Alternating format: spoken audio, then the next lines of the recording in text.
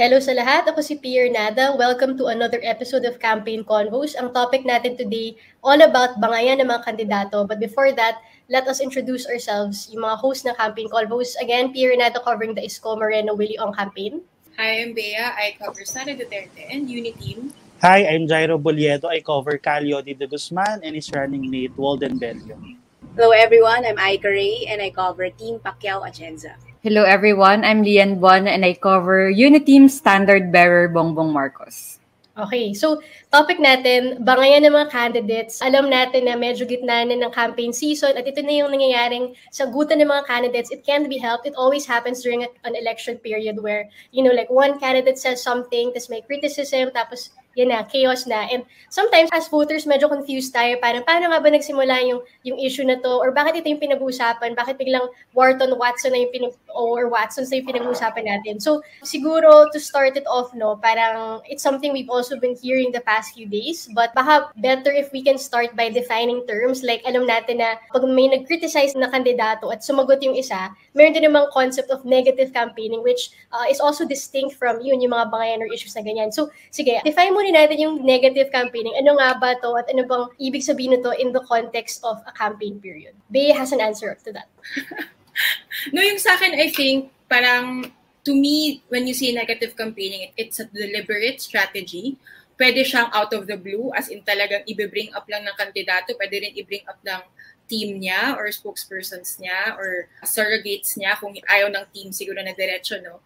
Or pwede rin na, and the manifestation of this is like a literal press con, for example, or pwede rin yung tipong out of the blue mag-a-adlib ka sa isang speech siguro, bring up one of your rivals and you hit one of your rivals. To me, that's negative campaigning. Although I feel like for some voters, it doesn't matter kung strategy siya, deliberate siya, or parang kunwari, nagkataon lang na kunwari, may ambush interview, tinanong ng media, ang isang candidate specifically about another candidate or something like that, and then the other candidate answers back. And in effect, parang na-criticize yung kapwa-kandidato. So, to me, that's not negative campaigning, but I'm sure like for voters that might register differently. I don't know, what do you think, guys?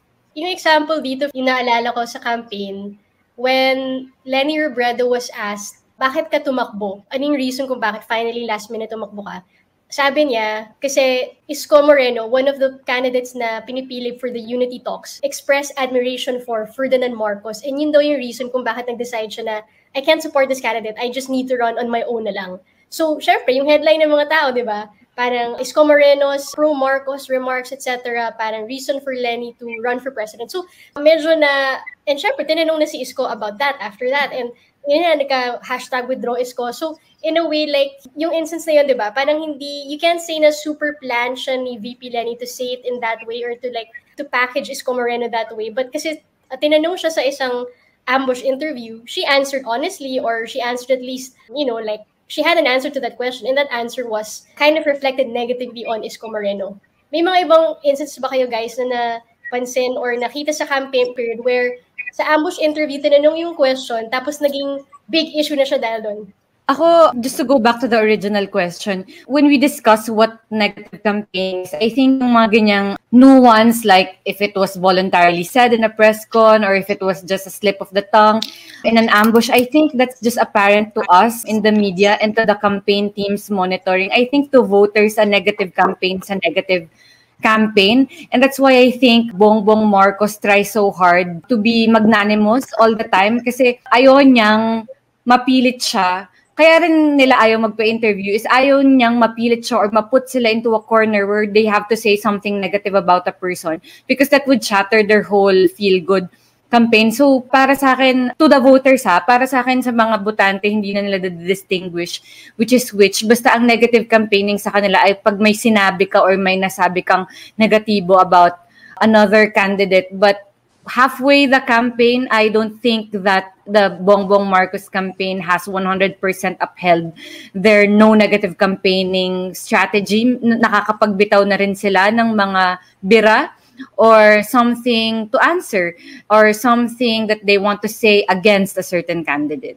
Ako next, siguro yung kay Senator Pacquiao lang. Balik ko lang doon sa question ni Pia na parang tinanong siya ng media. So, Ganun yung kay Senator Pacquiao. Sa speeches, hindi naman siya totally nag-negative campaigning. Actually, if you talk to Senator Pacquiao, siya yung tipo ng candidate na who wouldn't want to say anything bad against another candidate. But yun na nga, no, syempre sa mga press conference, dun siya talaga natatanong. Example, last week, merong question sa kanya na parang, do you think, ito kasi yung time na sinabi niya, nasa Ilocos region siya nung time na yon. Sinabi niya sa isang rally, na parang, I think he was annoyed or galit na siya doon sa mga reaction ng mga tao kasi sa kanya na bobo daw siya or stupid daw siya essentially. So bakit daw siya tumatakbo ganyan? So ngayon, ang sabi niya, di ba, ang pinaka-bobo ay yung mga boboto sa magnanakaw. Yung mga speeches niyang gano'n, he doesn't mention kung sino ba yun. Sino ba yung magnanakaw, di ba? So actually, even before, meron din siya sinasabi na candidate na merong allegations of corruption, pero he never names anyone.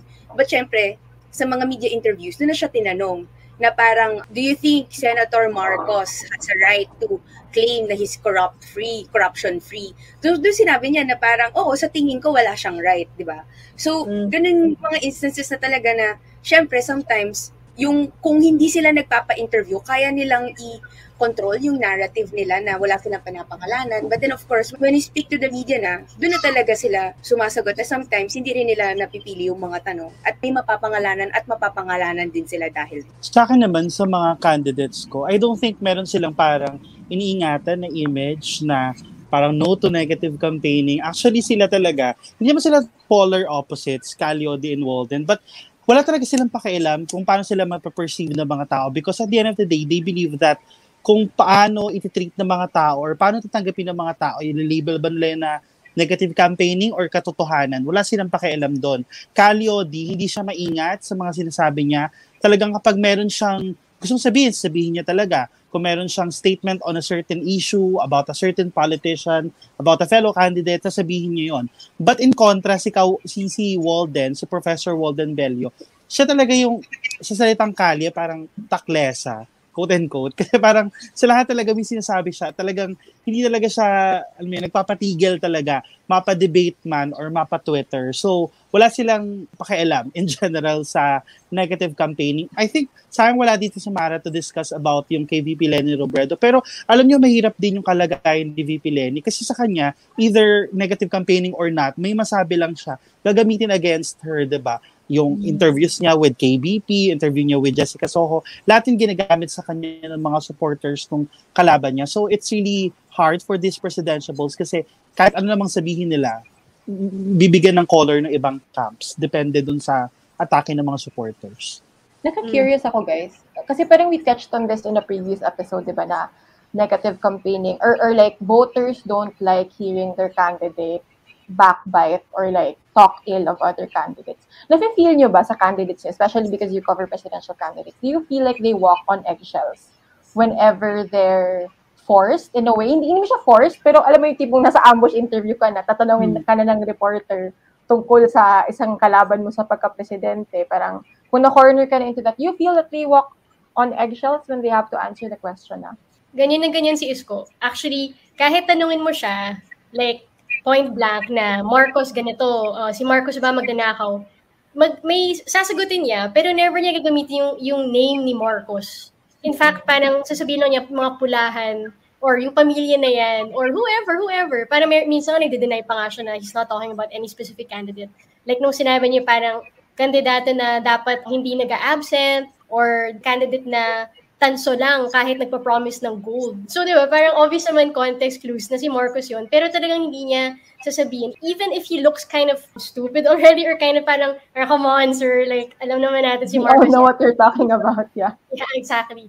Pero yung interesting kay Isko, in recent days, mas nagiging aggressive yung strategic negative campaigning nila.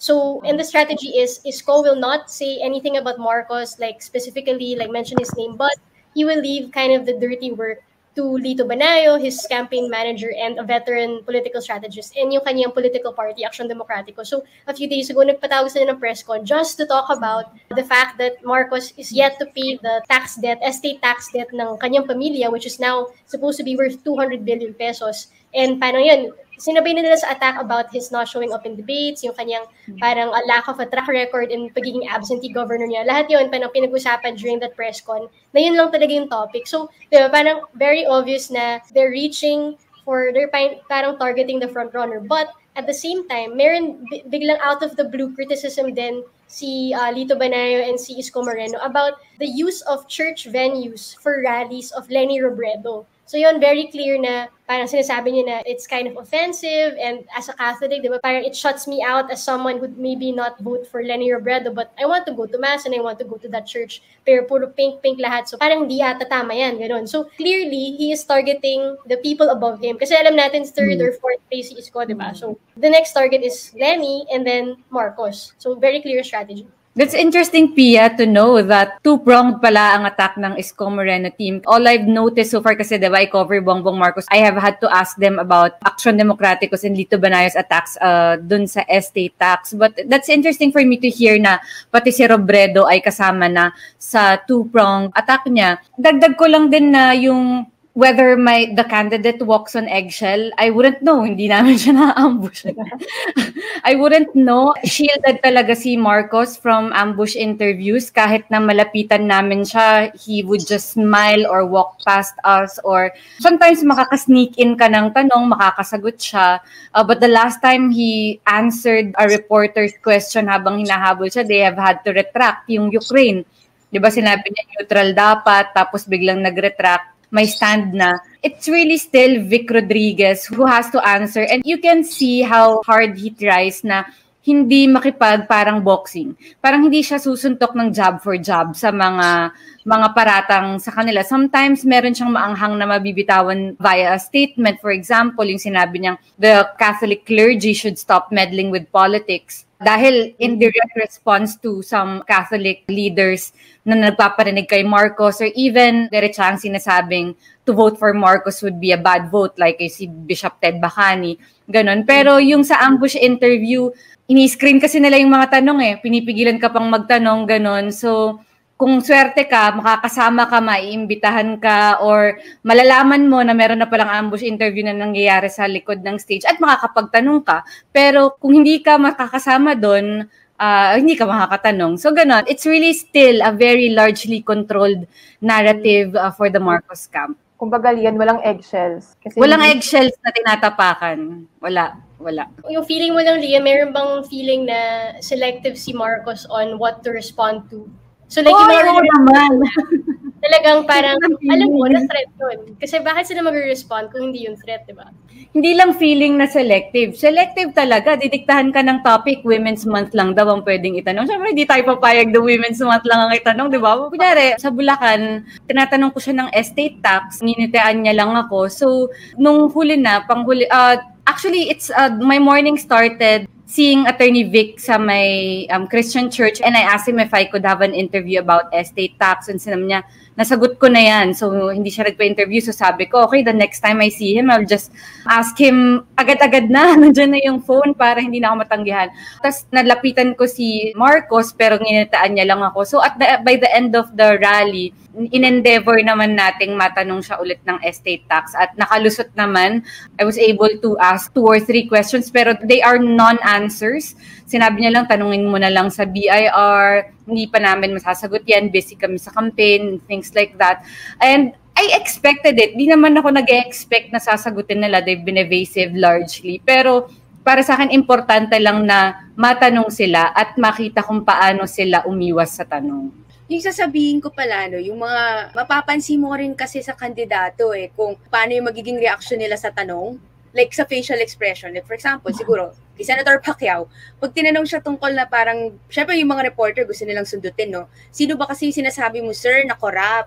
Tapos, ngingiti muna yun, syempre.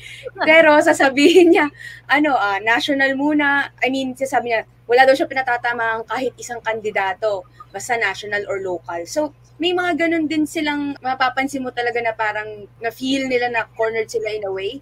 Tapos medyo magte-temper yung sagot. So, unless syempre, kung tatanungin mo siya diretsahan, kung sino dapat o sino yung binabanggit niya, or kung particular na presidential candidate ba yung sinasabihan. Ako sa akin, yung mga kandidato ko kasi, kami kasi kanilihan yung extremes, di ba? I mean, facts lang naman yun. Facts are facts America, di ba? Kami extremes ni Lian. Si Marcos sa unahan, si Lodi bandang dulo, among the prominent and sa surveys, di ba? wala silang tinatapakan na eggshell kasi parang lahat naman, behind sila ng everyone. So parang they are free to attack all directions regardless kung sino man yan. As I've told before sa mga previous episodes natin, originally talaga, parang Marcos Duterte lang talaga yung target nila kasi yun yung representation ng ng candidacy nila. But as campaign period rolls out day by day, diba? Ayun na, lahat na inaatake nila, si Walden, si Senator Kiko Pangilinan, si Senator Tito Soto. He even called Marcos Duwag. Of course, hindi naman uso yun. Hindi naman bago din yung Marcos magnanakaw na chika ni Walden. Tapos Walden even called Sara Duterte Duwag. So, talaga sila. Free talaga sila to attack everyone. Isa sa mga, dun lang sa issue with separation of state and the church, yung attack on Leni Robredo. I can't recall a remark from them basically blasting or parang slamming yung practice na yun. Kasi siguro, nagigets din nila, Walden being an intellectual, diba, bilang isang professor ng political science, ay naintindihan niya talaga yung totoong separation of state and the church. And hindi naman basically separation of state and the church ay bawal makialam yung simbahan sa politika. It's actually baliktad. Bawal makialam yung state sa simbahan. So yun lang, yun yung walang eggshell kay Leody sa kay Walden. Pero let's not forget na kasi si Calyodi and Walden are activists by nature and background. Yeah. Pero yung mga iba kasi, politiko. Alam nila yung, sanay na sila sa elections, di ba? So I guess the next question is, does negative campaigning work? Have you ever seen it work like in past elections? Pia, hello, 2016. I mean, no. As in, ako talaga, parang yun yung memorable yun kasi parang yun yung bungad ng 2016 campaign when Rodrigo Duterte started, like, talagang nakatarget si Mar Rojas na presidential candidate din nun. Parang doon nagsimula lahat, di ba? Doon sa Wharton, him insisting na hindi totoo yung degree, which of course we know that Mar Rojas does have a degree from there, right? Pero parang doon nag-start yung like you said earlier, diba, you target the one directly above you. At that point, I think it was between Grace Poe, and then Binay, and then Mar Rojas, and then Duterte. So Duterte started attacking Mar, who was directly above him. Next thing you knew, nilamangan na niya si Mar. So parang clearly, parang that helped boost his image kasi una sa lahat, napapasok ka sa media cycle parang people start talking about who is this Duterte? Why is he saying this?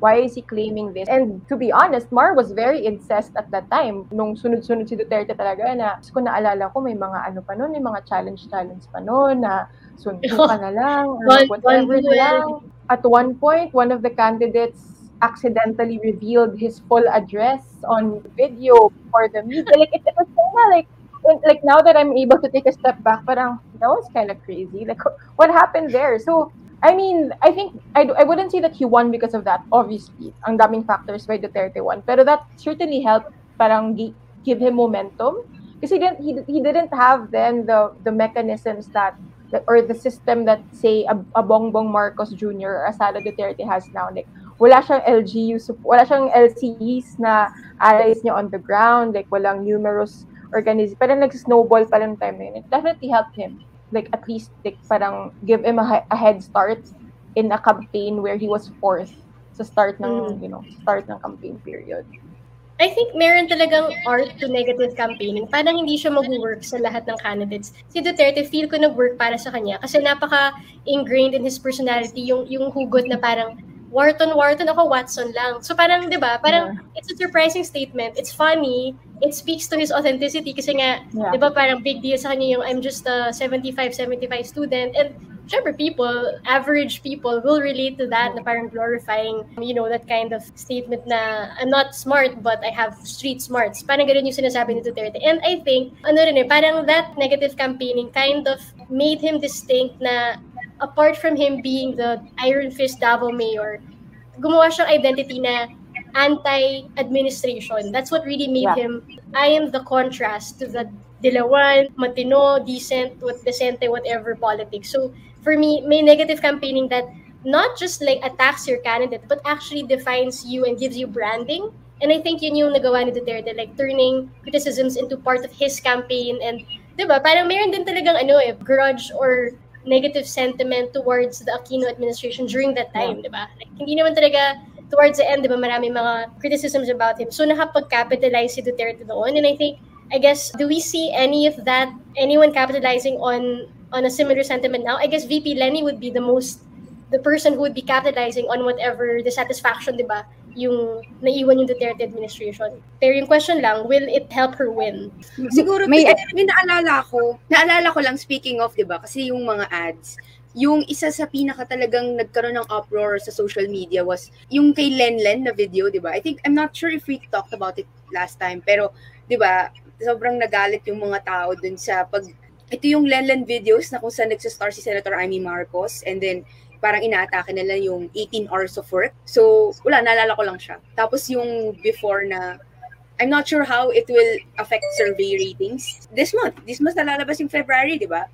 So, di ko alam kung paano siya ma-affect. But also, naalala ko rin kasi yung nung 2016 Siguro ito talaga yung nag-stick sa akin.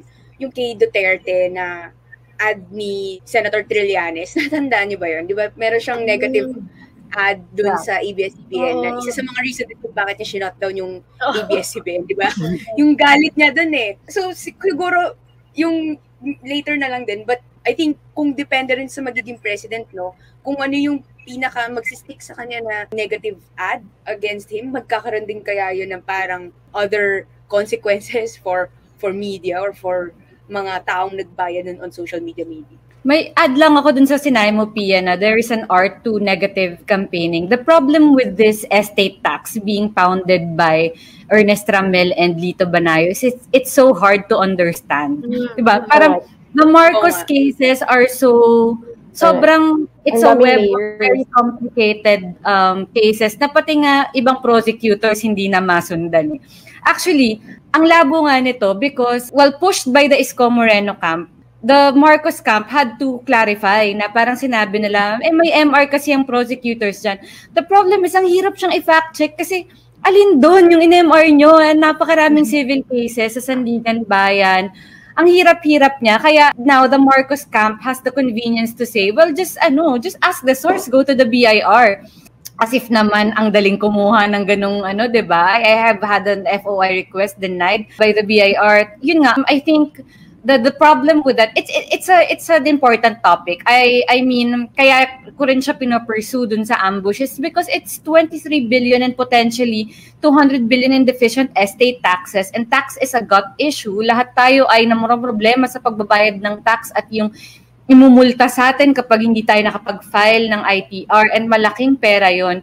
It's just that ang hirap niyang intindihin, and if we get lost in the fine print and in the details of it all, madali siyang kalimutan, and the Marcos camp has the convenience of letting us be lost in that maze and not specify it. But I mean, it's an important issue. At di ba sumulat ata si Ernest Ramel sa BIR to see the copy of that agreement. And actually, if we see a copy of that agreement, it's a story. As a Justice Beat reporter, it will be a story. Bakit nag-agree ang dalawang executive agencies to prevent the enforcement of a Supreme Court order? Pero yun nga lang, there is really an art. And art is what we're talking about. Ang hirap ng estate tax. Yung sa sa negative campaigning na, alam mo, it's really hard.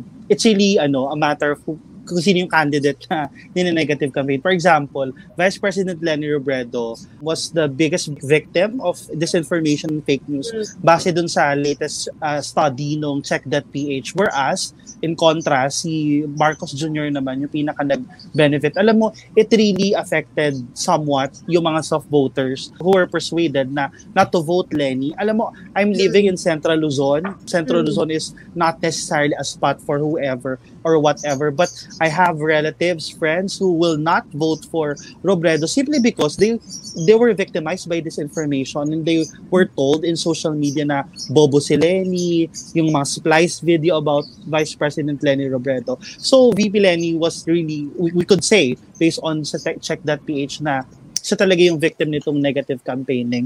Yung Len videos din na sinasabi ni Aika, it was really interesting kasi although noong una parang naka-issue pa doon, diba? Kasi yung isa sa mga lead star doon ay originally parang Leni supporter, but biglang lumabas siya doon sa series of videos na yun. Anyway, napansin ko lang na ginawang trend doon ng mga Leni supporters, especially yung mga nasa circle ko na ND people, parang tinitwist nila yung mga negative campaign towards Leni into a brigade or somewhat crusade. For example, yung Len videos, bali ginawa nilang parang social media brigade yun na ako si Len at ganito yung ginagawa ko. Parang it's possible. So, it's really maganda rin kung maisip ng candidates how to twist this negative campaigns against them and use them into their advantage. I want to add lang, no, parang nabanggit na rin ni Jairo in a bit. Parang ano ba yung ultimate point of negative campaigning, whether it's a deliberate strategy or pahapyaw lang. Di ba ultimately what you want to do is, one, contrast yourself sa kalaban mo.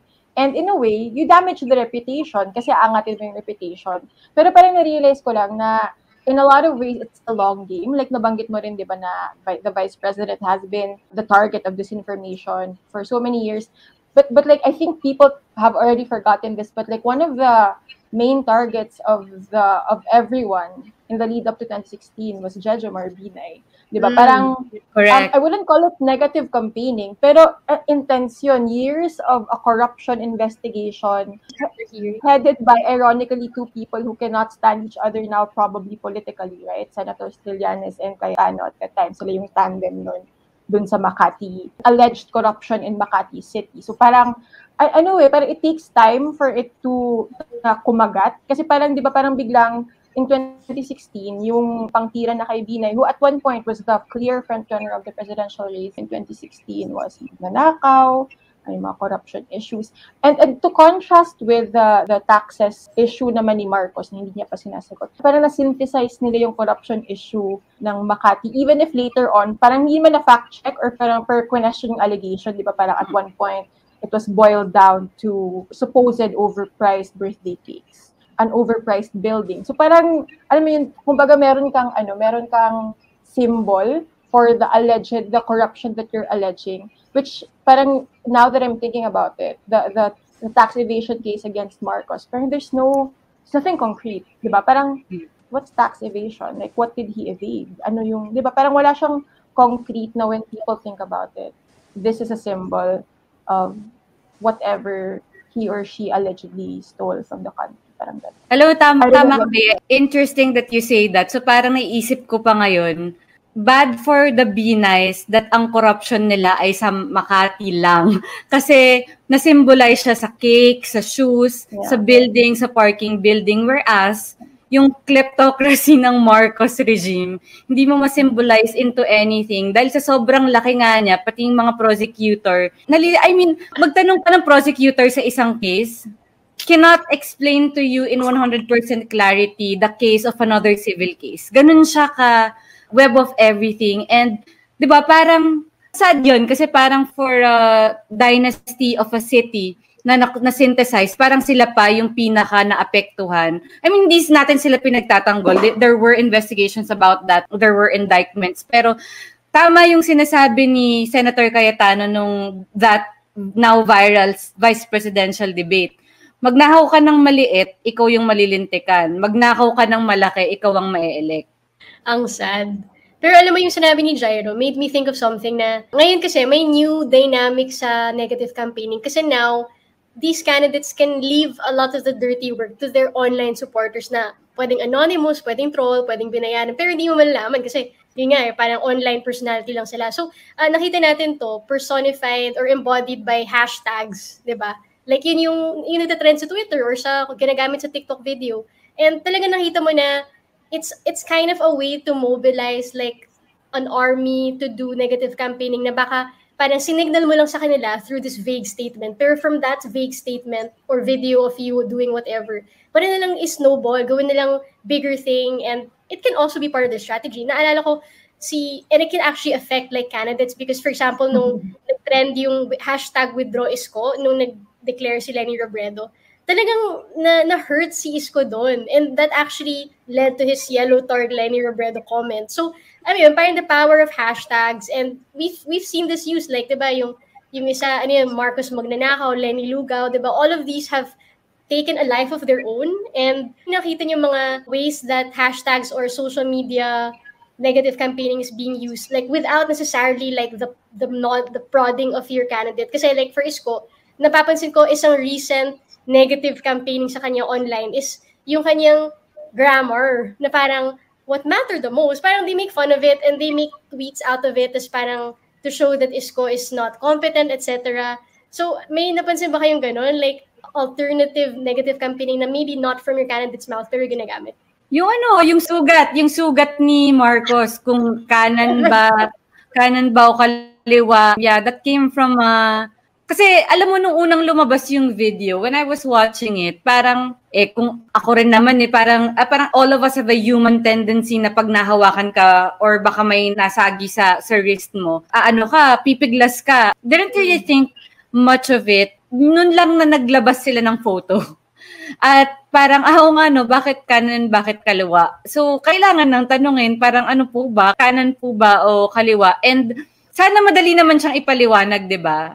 If it's a simple explanation, there could have been a very simple explanation for it. Like, for example, na parang, kasi yung sugat sa isang kamay, medyo palabas na. So, iniingatan na rin or something. Or human nature na alam niyang may sugat siya sa kabila. So, nung hinawakan siya sa kabila, akala niya yun. So, parang nagulat din siya.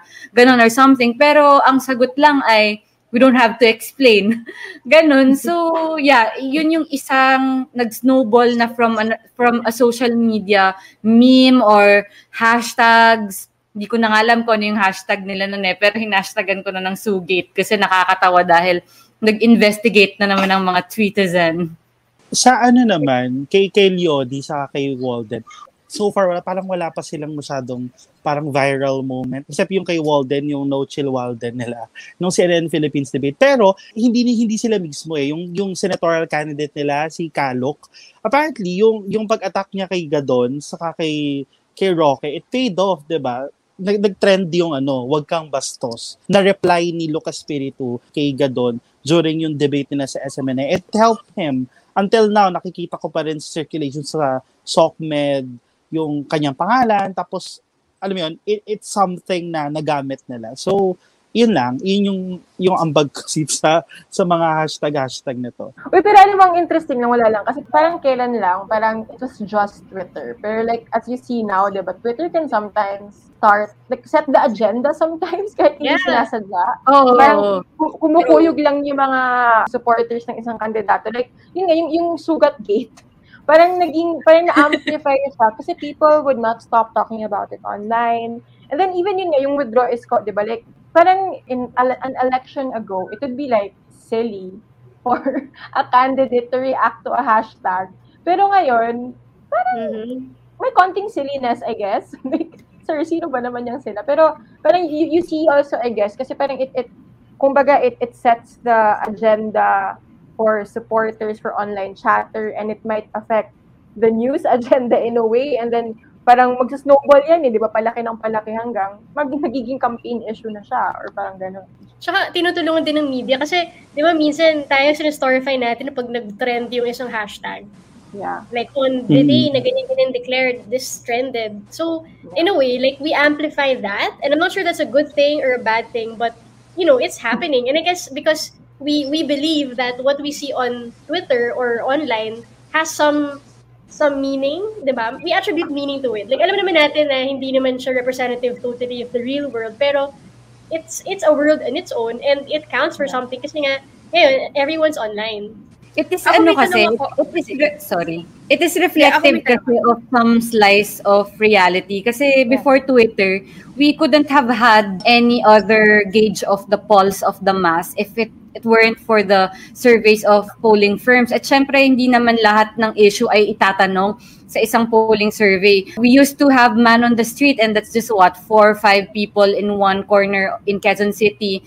Minsan laging sa UP pa nga. So, I think wala namang nag-i-illusion sa atin na Twitter or the hashtags are representative of a majority or whatever. Sabi nga ni David Carr ng New York Times, yung ambag ng Twitter sa discussion, it is an instantaneous wired collective voice na nakakakuha ka agad ng pulso.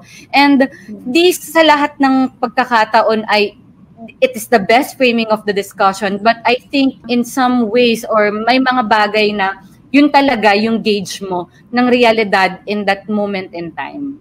Tsaka to add lang before I parang you have to remember also that compared to 2016, na 1% lang daw ng na-poll ng Pulse Asia, if I'm not mistaken. parang dati 1% lang yung nakikinig ng internet or social media to help them decide on who to vote for in 2060. Now the number is at 19%.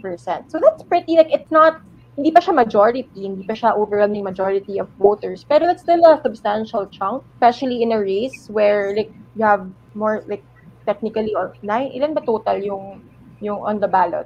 Pero di ba, parang in a multi-way race, that 19% matters. So parang gets mo rin naman kung bakit the candidates and their campaigns are very sensitive or they really listen to social media now. Siguro compared to one election ago na parang Twitter lang yan, parang hashtag lang yan. But now it you know, parang you don't want it to go uncontrolled. Yeah. Yun na nga. So, na-mention ni Bea yung tungkol sa internet, no? So, yung question ko lang siguro for everyone, because I'm curious, like, si Senator Pacquiao doesn't use social media as much. So, unlike, for example, sila Lacson or si Senator Tito Soto, na, yun na nga, di ba kanina, parang, minsan may mga tweets siya kasi na parang may pinapatamaan, na I'm not sure if it's for Isko Moreno, it's against Isko Moreno or against Senator Pacquiao. So, siguro curious lang ako kung paano ginagamit ng mga candidates nyo yung social media to badmouth another candidate.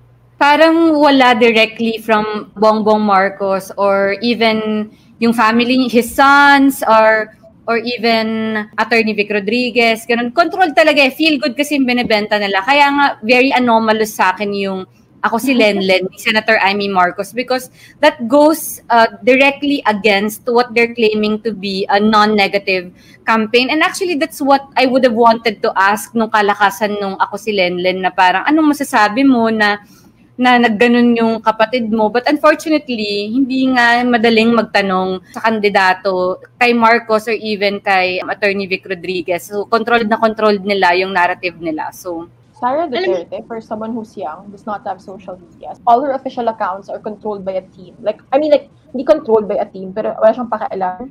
Or hindi siya Twitter person, hindi siya Facebook person. Pwede ba Instagram? Kasi parang Instagram mas organic yung IG ni Sarah. I think in Instagram is probably her kasi it's the least updated one, di ba? Kasi parang walang mga manifesto, walang mga campaign, kinembot, ganun. But like Facebook, she doesn't have a Facebook. Twitter, it's also barely populated. Pero Facebook talaga yung main na ginagamit nila for the campaign. But it's run by a team. Like, normally, it's just a live of her Sarah All For You or minsan mga rally niya or whatever. Yeah, she doesn't, and like Marcos, she doesn't really talk. Kasi parang, again, you have to, kaya mo panindigan din yung positive, unity, and the best way to do that is not to talk, I suppose. Si Caliodi, before, medyo active siya sa Twitter. Active pa rin naman siya sa Twitter until now. Nag-share siya ng mga statements, ganyan. Pero nakita ko yung parang mas formal, mas campaign na ngayon. Kasi dati medyo may mga personal take pa siya kasi naging controversial yun. Na-trauma ba siya na-trauma siya sa maputlang spaghetti. Kasi inaway siya.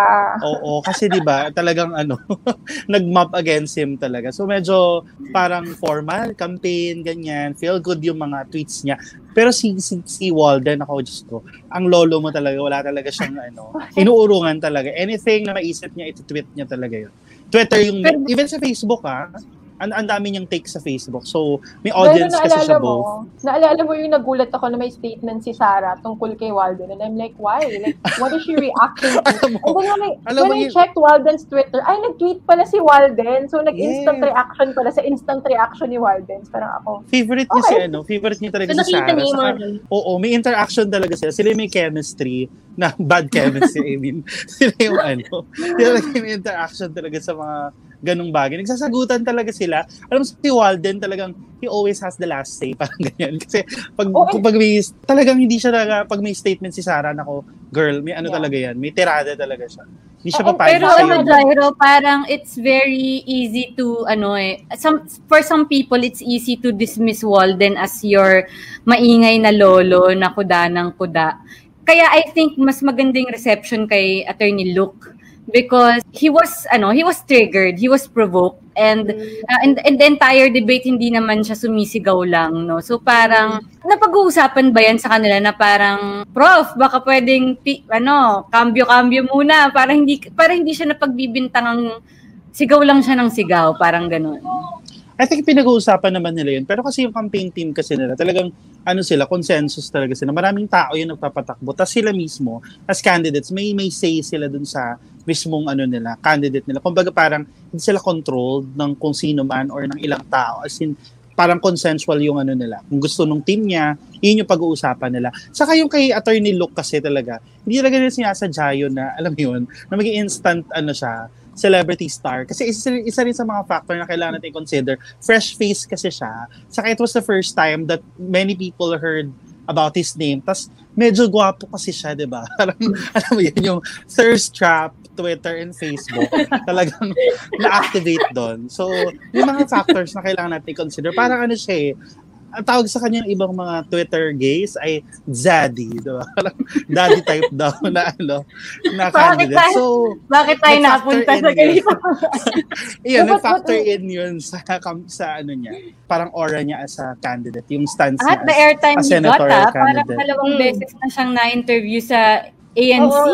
I've seen him twice on negative campaigning yun talaga. But to add lang din to Walden pala, kasi naalala ko nung 2015, in the aftermath of the SAF 44 Mama Sapano encounter, parang lahat ng Aquino allies medyo timpe, medyo takot parang hindi, kasi to be fair din naman, it was a very murky time na parang hindi natin alam ano ba talaga nangyari. It took a while for the truth to, or more information to emerge. Pero parang amid all the hesitation, should I parang condemn the president at that time, si Walden yung talagang, I'm leaving Akbayan. That's one of the prompts. That's why he left Akbayan, right?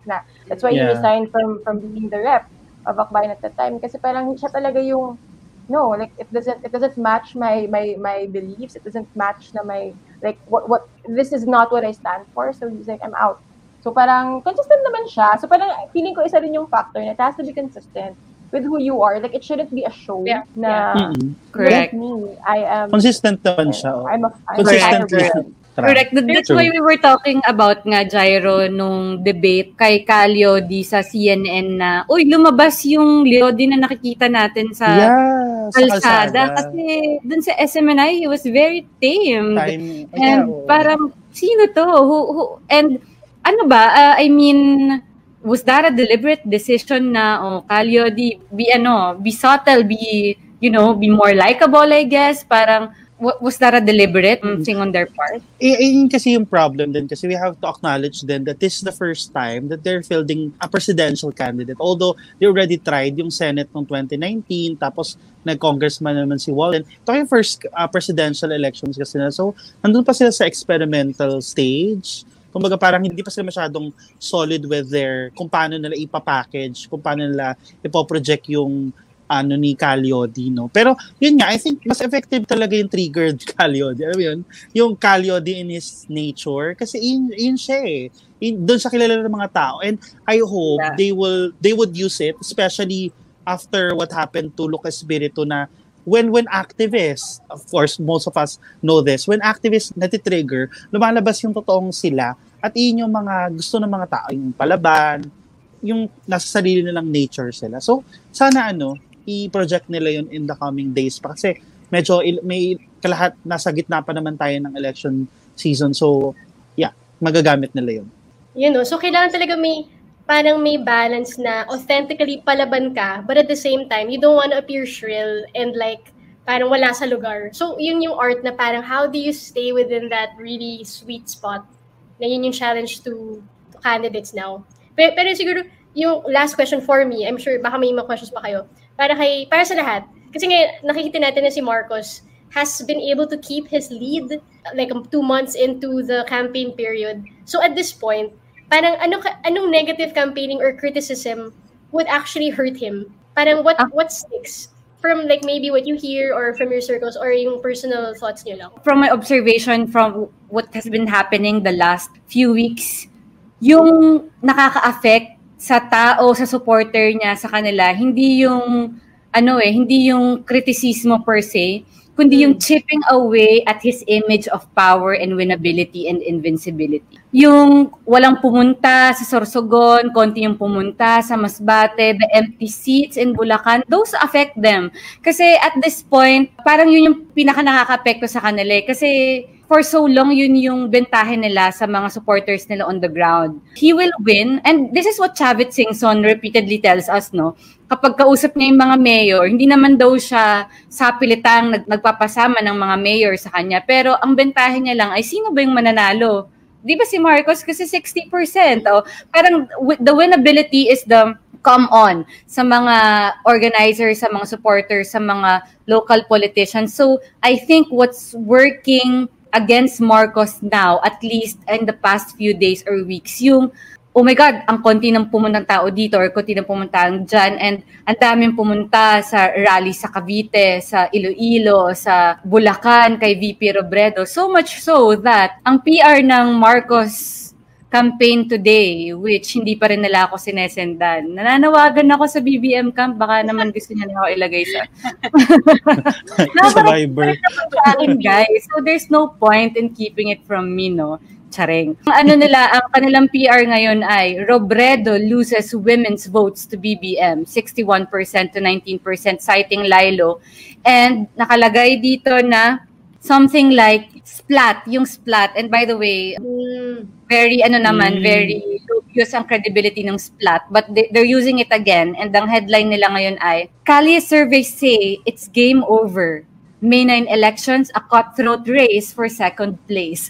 So yun talaga yung yun talaga yung projection. Ako na yung mananalo, ako yung malakas, and I think that's a direct response to the medyo so-so turnouts in the past few days and yung big turnout for the closest opponent, which is si VP Robredo. And ako, I can only speculate kung bakit siya bumalik sa Kalinga at sa Abra. Kasi kung ako, bakit ako pupunta ng Abra at Kalinga? I mean, that's solid north. Whether campings might say wala nang solid north, meron pa rin solid north. Hindi man major, pero it's pretty much majority still. Marcos, even the local politicians saying there na parang ang aim nila 20 to 30% for VP. Pero diba, at this point, bakit ka pupuntang Kalinga na Abra? That's already yours. Pero siguro it's really, again, another show of force. Kailangan nilang mapakita ulit na maraming tao. Question lang ako kay Lian. Lian, do you think yung mga nag-a-attend ba sa mga rallies ni Bongbong Marcos, parang meron bang impact yung mga nakawan among meron bang impact yung nakawan natin sa mga supporters? Alam mo, it was a lost opportunity for me yesterday na hindi sila nakausap. Nadala ko. That, honestly, kaya hindi rin ako nakapag-interview is because parang at that point, parang alis na tayo kasi baka mawala mo yung wallet ko. Oh my God. Pero sige, Aika, tatanungin ko yan. I mean, honestly speaking kasi it was such a jarring moment for me kasi nung nasa likod ako ng stage, I was trimming the ambush interview with Attorney Vic and tweeting portions of it. Hindi ako focus sa tinitweet ko kasi ang lakas ng boses ng mga tao sa stage, pleading, and they really catch your attention kasi may isa parang balik nyo, babayaran ko yung phone ko. Tapos parang meron pa, iPhone 7 yan. So parang ko, oh my God, nakawala siya ng iPhone 7, ang mahal nun. Tapos yung isa na nga, yung parang pinaka nag-prompt sa akin na girl, pumunta ka na ng kotse, is yung parang kunin nyo na yung pera sa wallet ko, ibalik nyo lang yung card ko kasi hindi ako makakabalik ng Singapore. Oo, ganun. So parang at that point, parang, kawawa yun. So parang ako, gusto ko bang I was still trying to take a video pero parang at that point, sabi ko, ay, punta na ako ng kotse.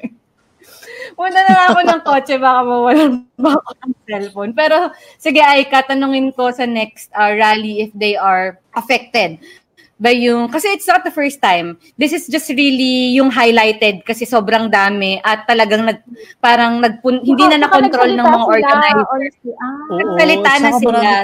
Nagsalita na sila sa stage. On stage, yeah. Speaking of nakawan, ito rin yung ginagamit ng mga supporters ni VP Leni na pang-counter dun sa campaign ni Marcos. Sabi nila na parang sa amin mas madaming pumunta pero walang nawawala. Tapos biglang may nag-surface na video. I think it's in Angono Angono Rizal, sinabi nila parang, may naiiwan nga rito, binalik pa namin sa stage, diba? Tapos parang nakaraan, I saw, I think it was yesterday, yung naiiwang shades, sa naiiwang something, yung parang mga petty na bagay, parang kung sino man po nawawalan, ibabalik po namin, pakikuha na lang po. So parang nagagamit ito against Marcos. And I think it also affects yung candidacy at yung campaign.